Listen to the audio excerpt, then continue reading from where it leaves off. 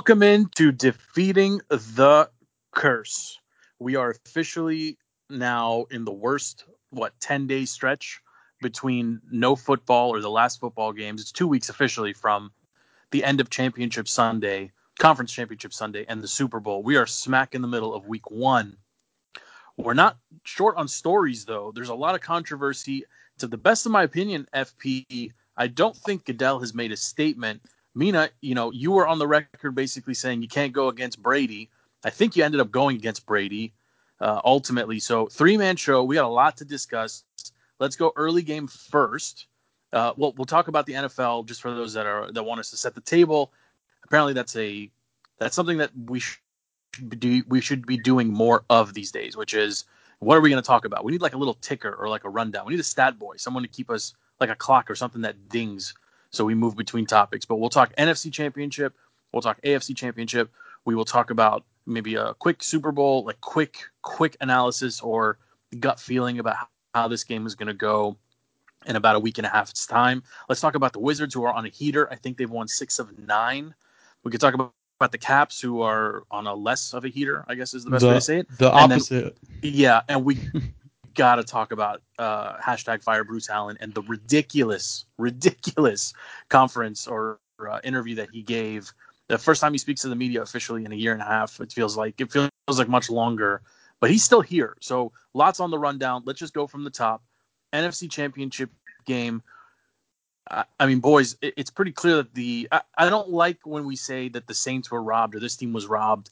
That was the worst non-call I think I have ever seen in football, like in professional football, in any football. Am I wrong here? Was it not the worst missed call ever? FP, you go first. I will say maybe not the worst, but it's definitely going to be one of those plays that completely change the future of the NFL, because you have to assume the competition committee, even with especially with Sean Payton on it, they're going to sit down and they're going to be like, listen, coaches need the right to challenge PI calls or challenge these calls or whatever, and that's most likely going to be what happens, at least from my understanding or my prediction. The problem with that is you get game delay and all that garbage. But when it's something this big and when it's a play that blatant, it should be reviewed. You can't be a league that wants to make everything better and preach player safety and preach all this stuff and then have such blatant calls missed. Both games actually had bad calls, right? Because Brady also had that like phantom roughing the passer call, but this one was so blatant. It was so disgusting. Like if you're that line judge or referee, like you got to throw the flag, right? Because worst case scenario, you can just pick it up and put it back in your sock or in your Right. pocket or wherever it is. You can't not just let that go. And frankly, I think the NFL here, like this is a topic that comes up from time to time. Every time there's one of these like terrible calls that no one can explain, like the was it a catch? When Megatron caught the ball, put it down, and he's like, I clearly put it down. Like, of course I had full control of it. And everyone's like, no, you didn't make a football move. Like all this nonsense. Right. Like the The NFL roughing the every once in a passer while, garbage. it steps into it every. Like I don't understand why. Just make everything reviewable. Everything should be contested. Like why isn't a blatant missed call? Like why can't you review it? I don't get it. But frankly, like I know, Mina, I know you're not a Drew Brees guy, but even you didn't want to see him lose like that because frankly they had the game in the bag. You figure maybe he doesn't need to be throwing there, right? And I do understand this concept of like if you want to win, you stop them, right? Like play better defense, score more points. I get all that narrative, but I mean that was such a terrible call that even you, not Drew Brees fan guy, have to admit the NFL completely botched this. I mean, I'm gonna disagree with LP slightly, and I think that was Whoa, the whoa, whoa. worst. FP. LP is LP's under the stairs somewhere. Don't worry about it. We got FP on the show. FP, I'm sorry. Anyway, um, no, I'm gonna disagree with you slightly in that I think it was the worst non-call I've ever seen. I mean, that was just blatant. And like I read a stat that, or I saw something on ESPN that said if they had made that call, the Saints would have been likely to win by 98%. They would have Yeah, won 98%. But because they didn't make the call, their chances went down to 78%. Now, that being said, like, I will say this: there were some bad no calls for the Rams as well. I think Goff got hit, and they didn't call a personal foul. And I think that taking the game into overtime, I mean, to me, that they had just as much chance to win. So I don't really feel bad for the Saints, to be honest. Okay, but okay, let's talk about overtime too, because frankly, I'm not satisfied with how overtime is set up in the NFL. Like, At least in the playoffs. In the playoffs, it should, like, both teams should touch the ball, right? Like, this isn't like some throwaway game between the Redskins and the Raiders or some garbage that is essentially meaningless, right? This isn't the phantom no call against Josh Doxson when it could have potentially the Redskins could have won a game because there was a pass interference that was blatantly missed. Like, this isn't that. This is the pinnacle. This is like the penultimate game in the conference. The winner is going to the Super Bowl. Like, if I'm a Chiefs fan, like, I mean, or even if you're not a Chiefs fan or you're not a Brady guy, like, everyone should have an opportunity to touch the ball, right? Like, I understand if you want to win, you got to stop them, but it's almost not fair, especially when we shift here. Let's talk about the Chiefs just for a second. The Chiefs' offense is extremely, 1,000,000 times better than their defense, and they had marched up and down the field on the Patriots during the second half of the third quarter and the entire fourth quarter. They dominated the Patriots. They scored 31 points in a quarter and a half, basically. You would have to imagine if that coin flip goes differently and Mahomes gets the ball, the Chiefs win the game. They were abusing the Patriots defensively in the second half, primarily in the fourth quarter. So as a football guy, like, I'm sitting here watching it, and it was great theater, but, like, I'm not satisfied. Like, both teams, when you're in the playoffs, both teams should have a chance to touch the ball. I think this is a no-brainer for the NFL, dude. I can't imagine you guys disagree with me on this. I'll tell you. Silence is. I agree that both teams should touch the ball, but I have zero pity for Kansas City because they essentially couldn't figure out their offense for the whole entire first half. And then on top of that, why would Andy Reid not take a timeout when overtime started and give his defensive players a rest? Why not do anything to give your defense a chance? No. Come on, you give them a chance to do what?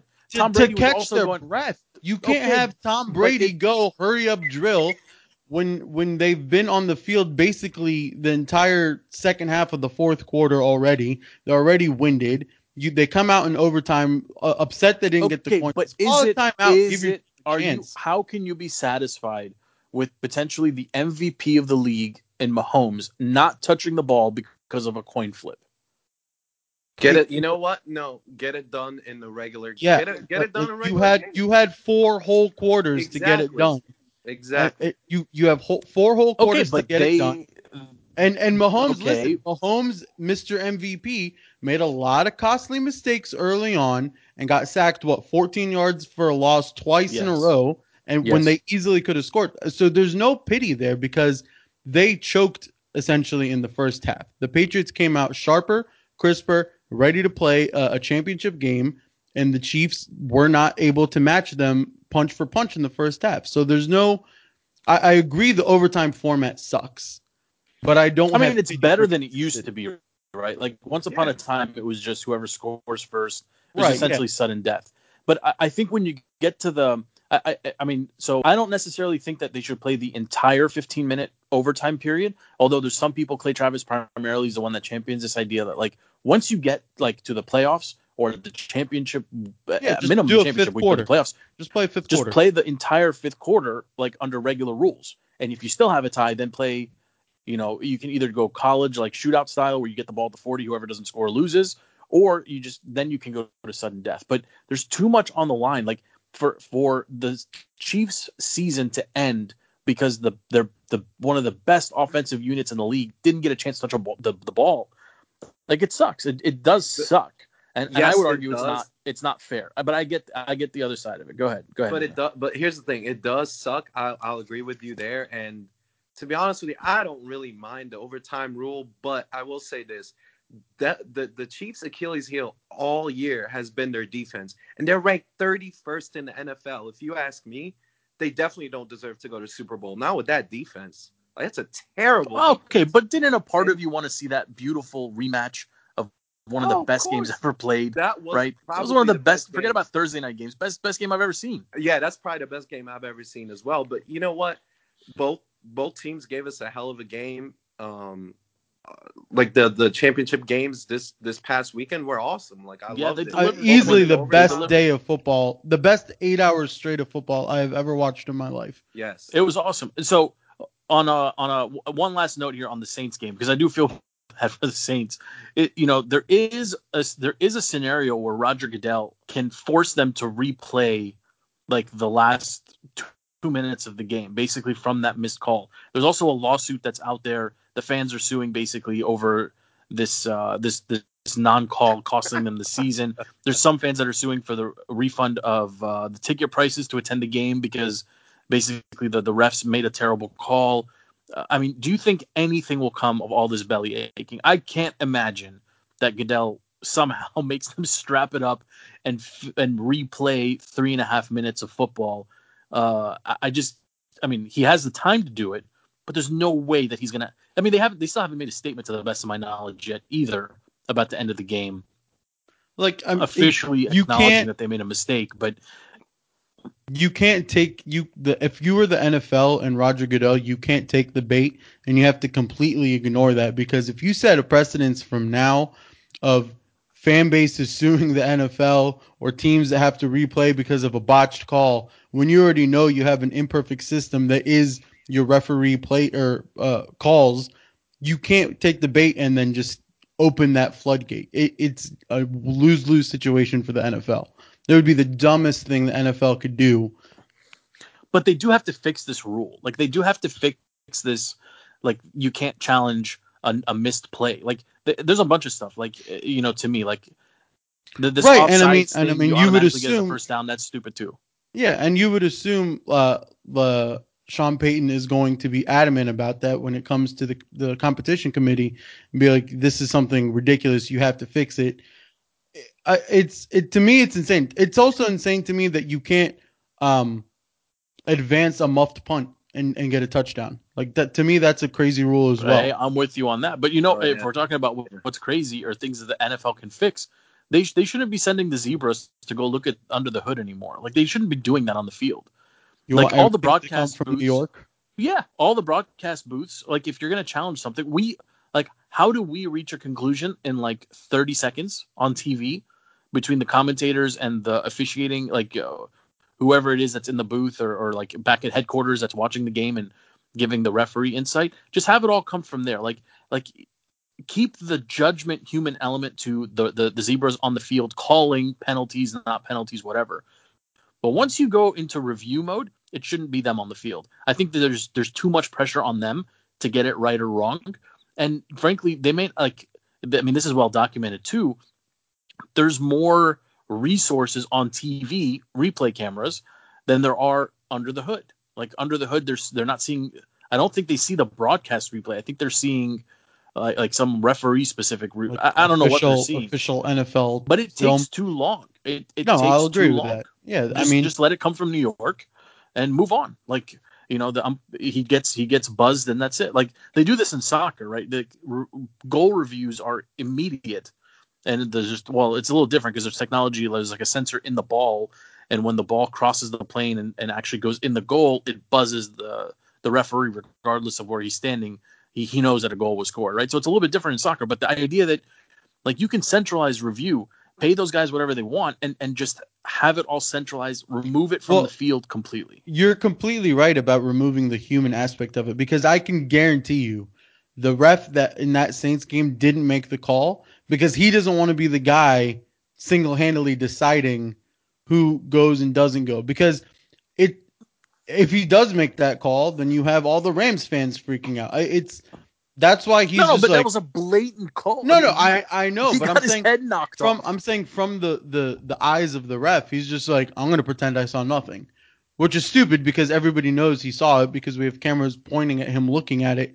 But from his point of view, he's like, I don't get paid enough. But for they this. make mistakes. No, right? But they make mistakes. It's okay to make a mistake. It's not okay that the coaches and everyone on TV and everyone else can't say you made a mistake. It's okay that you made a mistake, but we have to get the call right. We have to get the call right. And that's ultimately what everyone's pissed off about is you And got the call wrong. And I think they're going to change the rule. And I think they should allow the coach to challenge that. And from all of this, I think that's what's going to end up happening is this is going to change the NFL, I think. I think that the red flag just needs to be an effort. I have say over everything, and I want this to be looked at. Sorry, I didn't mean to cut you off, Mina. No, it's fine. I mean, I agree with you. I think they should be able to challenge pretty much anything.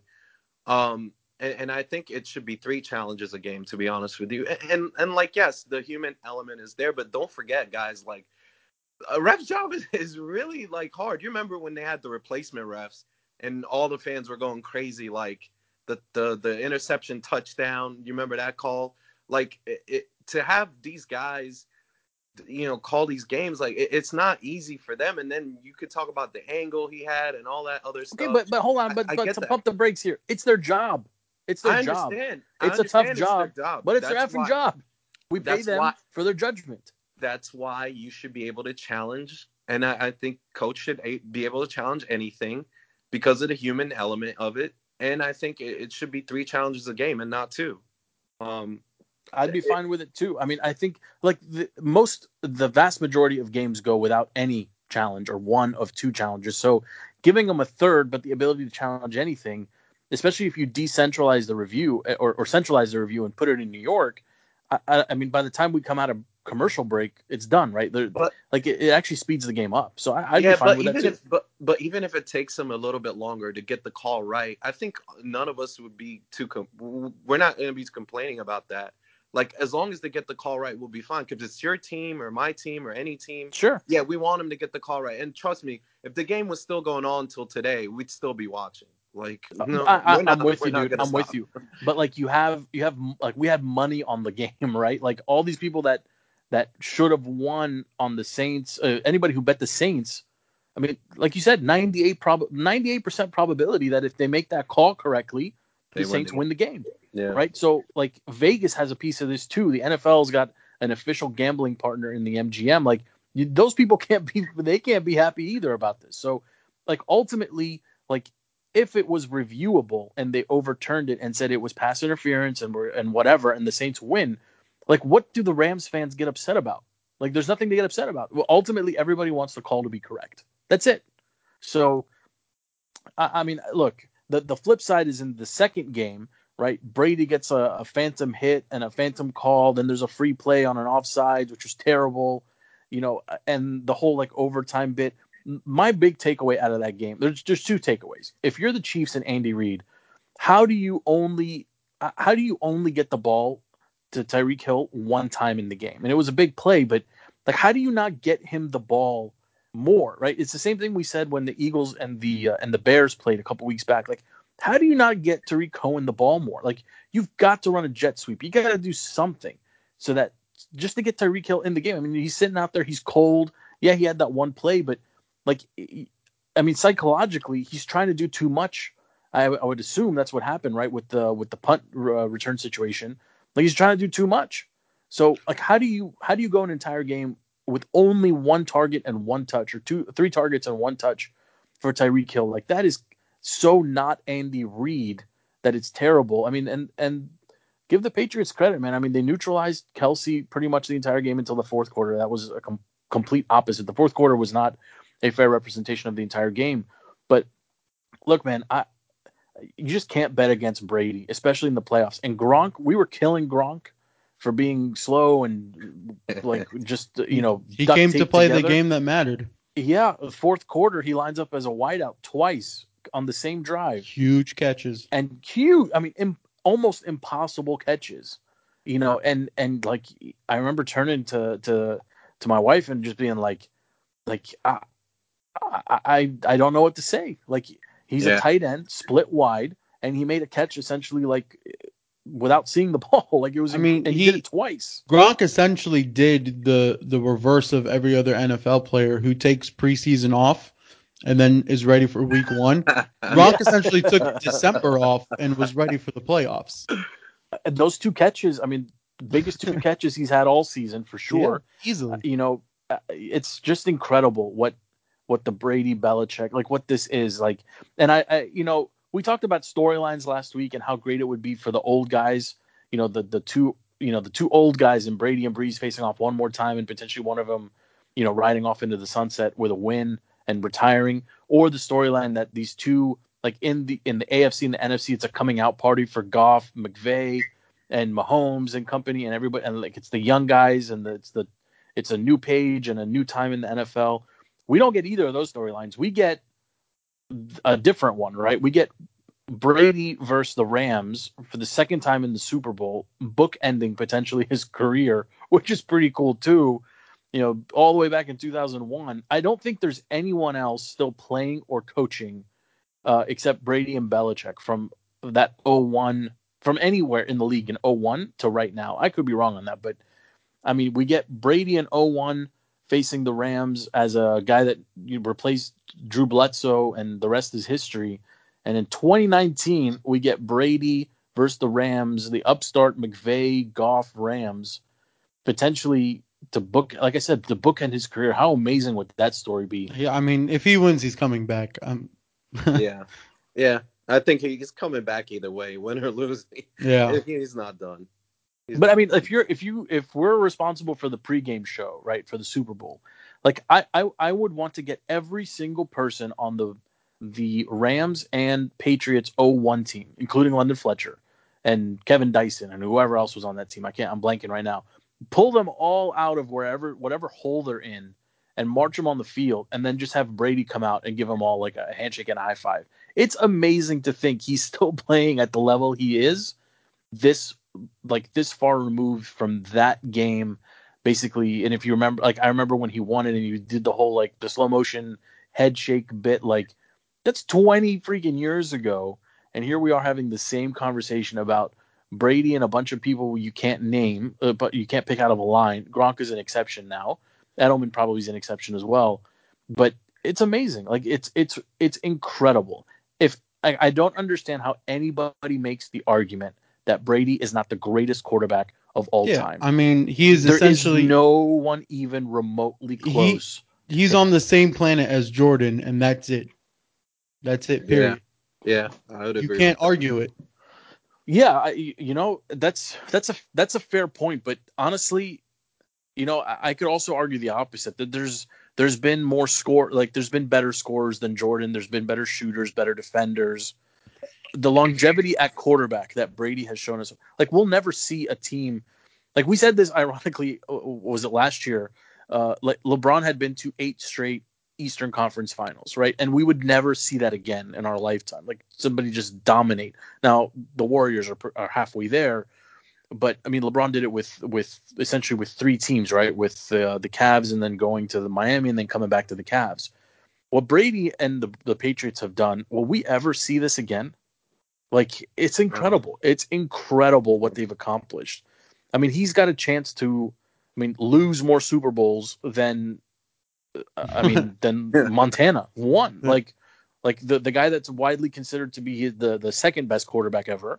Like he's gonna lose more than that guy won. It's incredible. It's incredible. You know what's amazing about that? If Brady wins the Super Bowl, that will be his 6th Super Bowl. Do you know the team with the most Super Bowl victories? Do you know what team that is? I think it's the Steelers have 6, right? The Steelers have 6. The Steelers have 6. So he would by himself match an entire team's total of Super Bowl wins. That's insane. You're right. He's doubling up the Redskins. He's tripling up the Denver Broncos. Like, and all the teams that had, like, think of all the teams that he has like stopped. This is like the Jordan piece that I like about your argument, FP, is that when we talk about the greatness of Jordan, we talk about all the players that he kept from winning a championship, right? Like Barkley couldn't get through him. Gary Payton, Sean Kemp, they couldn't get through him. Karl Malone, John Stockton, they couldn't get through him. Patrick Ewing couldn't get through him. John Starks couldn't get through him. Alonzo Mourning couldn't get through him until basically later on when he was with the I think Alonzo Mourning won one. I could be wrong on that. But the point is, like, the greatness of Jordan is he stopped all of these guys from getting rings. Now think about Brady. Just think about all the people he stopped from getting rings. It's incredible. Yeah, no, you're absolutely right. Most importantly being Phillip Rivers. I feel bad for that guy the most. But yeah, I mean, Brady it's insane. Not only that he's still doing this, but that he's still kind of at his prime. So Yeah. he's literally double the age of some of these people out here, and he's giving it to him, and he's going 1-for-1 with these guys. Like what was it? He was the oldest quarterback age difference between him and Mahomes, and the biggest playoff game appearance ever between him and Mahomes with his one. Like, it's insane that it's that big of a gap. And you look at Tom Brady that this past Sunday, he looked like he was 27 years old. He had the torque. He was making his throws. I mean, he didn't look old. He didn't look battered down. He just looked like he was Tom Brady standing back there being a surgeon and dissecting a defense.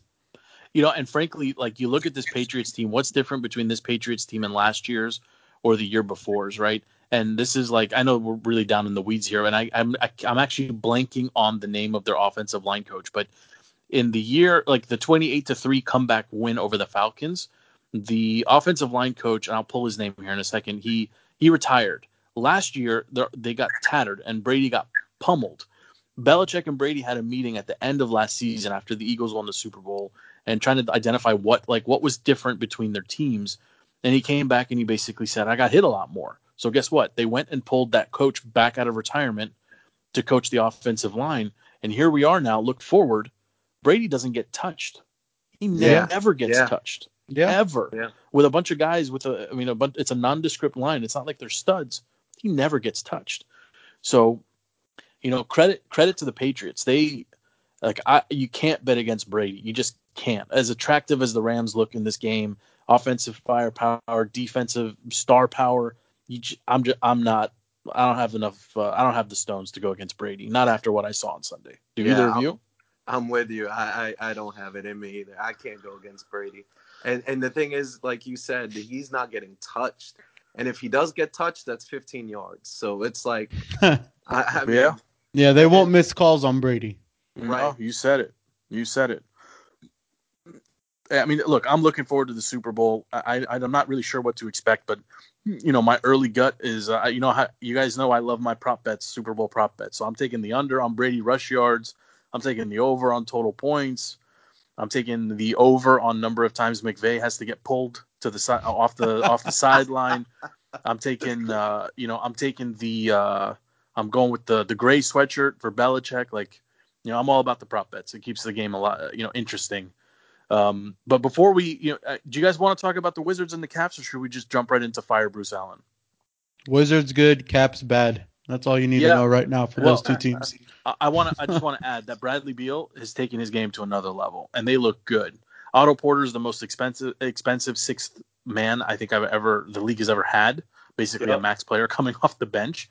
But the little tinkering that Coach Scotty B has done here has actually benefited the team tremendously. They look like they care, and they're a game and a half out of the 8th spot, which is both good and bad. And I know Ted Leonsis said that we'll never tank and blah blah blah. Frankly, they're too good to tank in that they're a bottom half of the league team, but they're not terrible enough to actually tank and move up enough in the draft where it matters.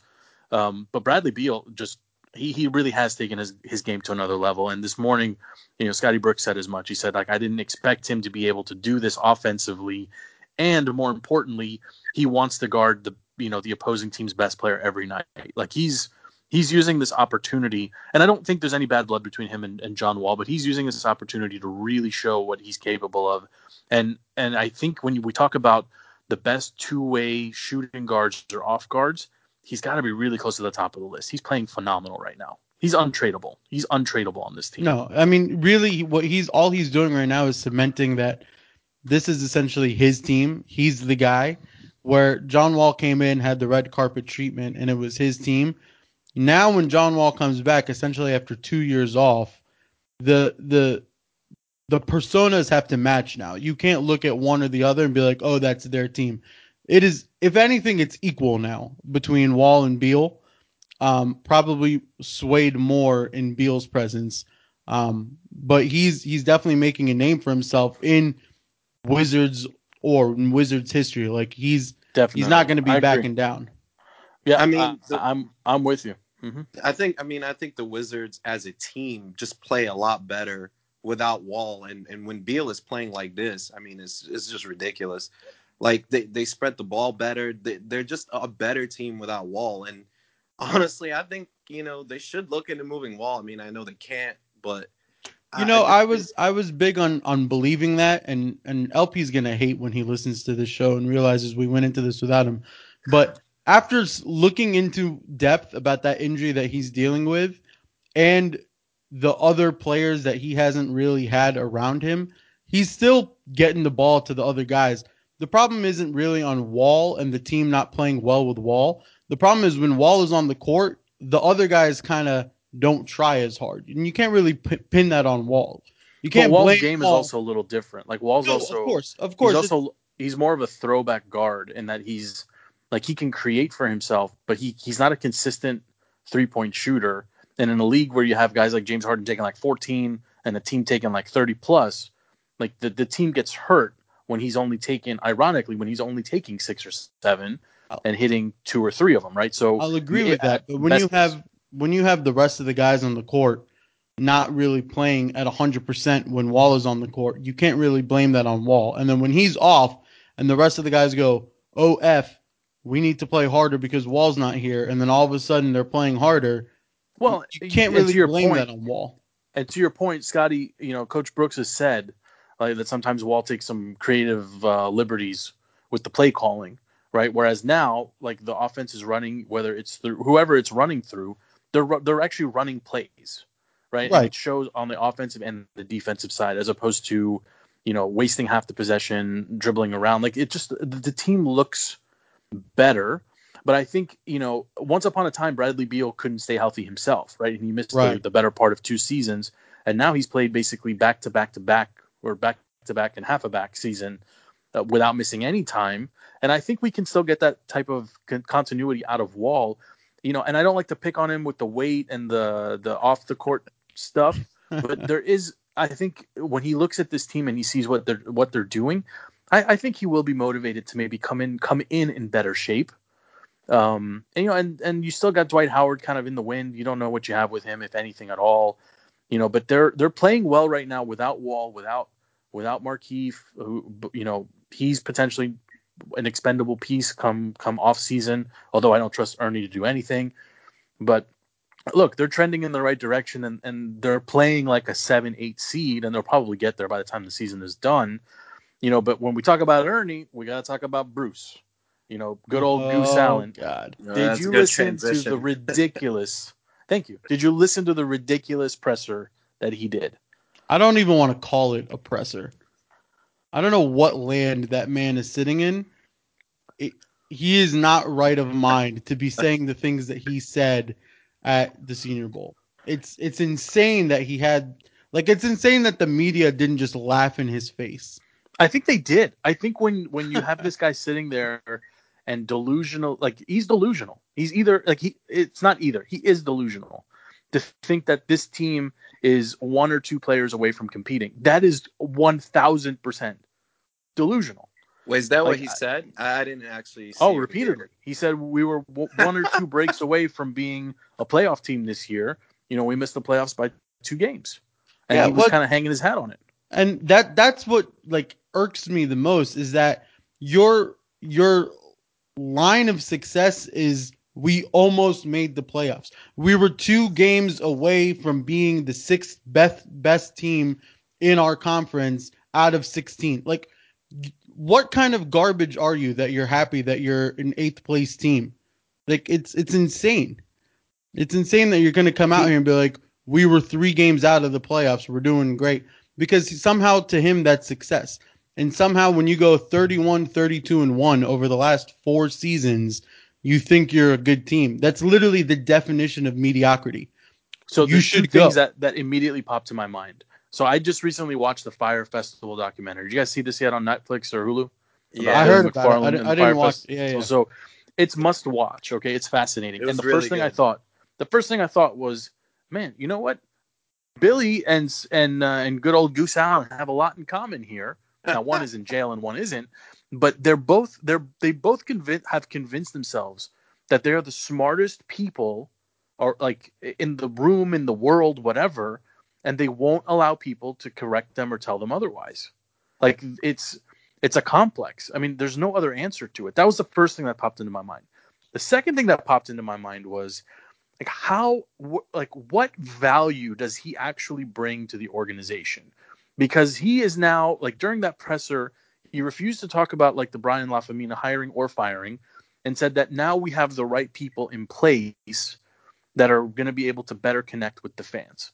And I thought to myself, I'm like, well, wait a minute, this doesn't make any sense, because the people that are now in the role that Lafemina had and his team had were previously in the building, and Bruce and Dan were not satisfied with what they were doing, so they brought in Lafemina and company.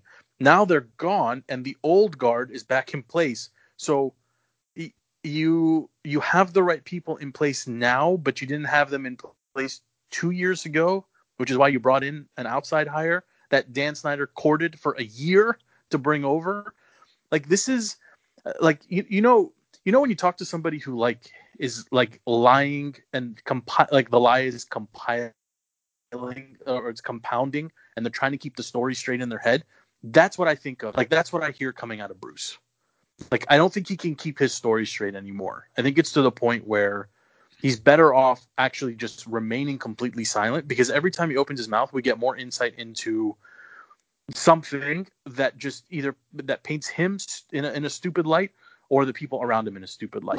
Look, like for example, the fact that his VP of player personnel turns his phone off at 9:30 and didn't know that the team had traded for Alex Smith. Right? Like, this is crazy. This is crazy talk. This is crazy land.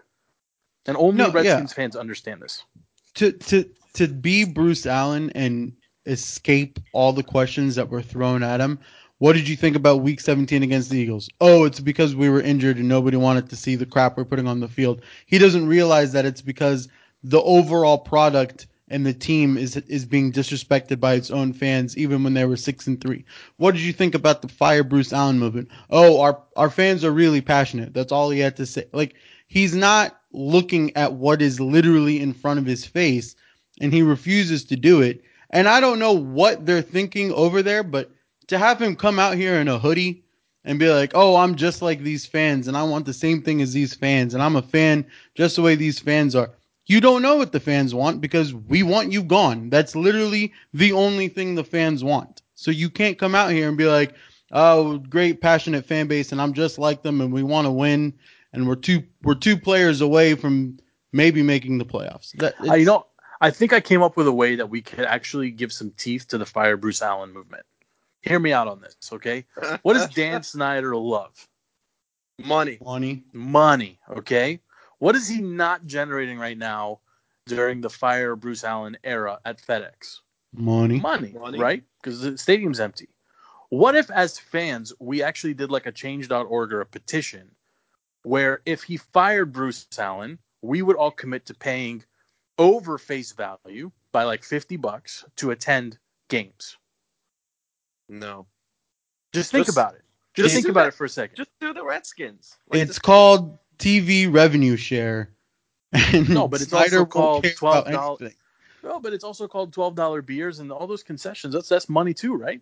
Yeah, but that's money too. So he lost what, 18 million this year, but he still brought in what, 260 million from his revenue share. He doesn't care. But isn't 260 million plus 18 million better than 260 million minus 18 million? So he can put a couple more recliners in front of his IMAX theater on his yacht? Second yacht. Number two. Yacht. Who needs an IMAX theater on a yacht? Think about that. Well, why does he need 14 guest suites on his yacht? It's just him and Bruce. It's such who else is hanging out there? An IMAX theater on your yacht is such an awesome flex, though. I can't even hate on him. That's just so much FU money. Yeah, I was going to say, that's pretty freaking cool. Look, that's the only idea that I got, man. You got to get somehow the money talks, right? And I do believe that Dan wants to win. Well, I used to believe it. I believe he wants to make money. I don't think he's going to sell the team. And I don't realistically, yeah.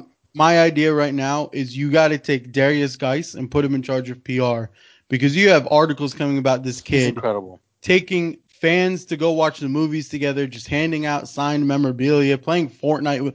He alone is the Redskins' positive PR, and it's insane that the Although guy Alex that Smith has been okay too. I mean, I gotta give Alex Smith credit. He did go hang out with the Wiz, and people finally saw him. Like, he's trying. It's not his fault that his leg exploded. no, yeah, I agree, but I'm saying it's the players are right now the positive PR, except for Mason Foster and Zach Brown. Those two bobos can go. And Swearinger just knocked us on his Instagram post talking about how Gruden will never be capable of winning. I, I don't know. I just hate this team so much. I can't. I know, and it's a It terrible hurts. curse that It we hurts. live with here. But anyway, at least we got some sound bites to give us a chuckle out of Goose Allen. But now we got the whole Kyler Murray. Are we gonna really draft a 5'7", stick figure to come play quarterback? Are we going back down the RG3 like trail here at 15? Because of course, every mock draft has us drafting him at 15.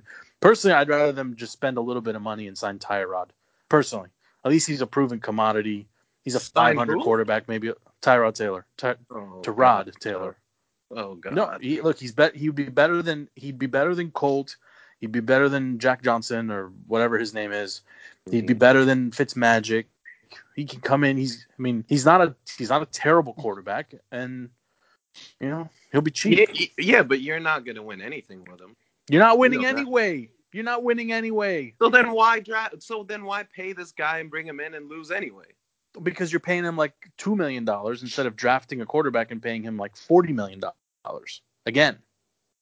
Right? It's money. It doesn't matter. This is the Redskins. You'll end up with Sam Bradford somehow being worth another first round pick, and I give up. Okay. Well, on that note, should we all give up then? Any final thoughts, FP? The Caps really need their break coming up. They've been on a huge losing streak. And if you are one of these fake fans that bought a jersey recently and you started rocking it and that's why we started losing, please take your jersey off. Come on, you're not that superstitious. I am that superstitious. He really is. 20, how about you? Final thoughts? You want to talk about the kids in the MAGA hat, the Catholic school boys? Oh, and how the media got that story all wrong? With that Indian chief or whatever? Yeah, who confronted them. Yes, that one. And then they did the tomahawk salute to him. No, I don't want to talk about that. Okay. I think, I'm excited about the Wizards. I'm glad they're on a little winning streak. I hope they keep it up. I hope they win tomorrow night. Otto usually has a big game against the Warriors, so we'll see what happens. Is it a finals preview? Absolutely not. Maybe not exactly, right? No. Maybe not exactly. Maybe All not. right, boys. Okay, well, we got some other shows coming up this week. We got to do a special Super Bowl prop bet show, just prop bets. Steve, I think, is going to make an appearance on Friday this week. Now, I'm excited to talk some non-sports topics with him, so feel free to join that one. That should be fun. We're definitely going to get to the bottom of the Make America Great high school boys, fake protest, outrage, mob mentality, crazy lefty. I think nonsense. the Pelosi Trump battle is way more entertaining than anything. I agree. I agree. We'll talk about the wall too. So that's coming on Friday. Super Bowl prop bet show. We got to do that probably early next week when the lines get a little bit more set. And believe it or not, we're approaching NBA All-Star Weekend, and we're 7 weeks removed from March Madness. So just let that sink in too. We're entering a very fun time of the year here, even though we're about to say goodbye to the NFL. But for now, thank you all for listening. Please find this podcast, Defeating the Curse, iTunes, Google Play, Spotify, TuneIn, Podbean, and pretty much anywhere else, including our website, defeatthecurse.com or defeatingthecurse.com. We're on IG. We are on Facebook. We are on Twitter. And pretty much anywhere you can think of that we should be, we are. So find us, engage with us. Thank you so much for listening. For 20 and for FP, my name is Joe. Have a great night. We are out.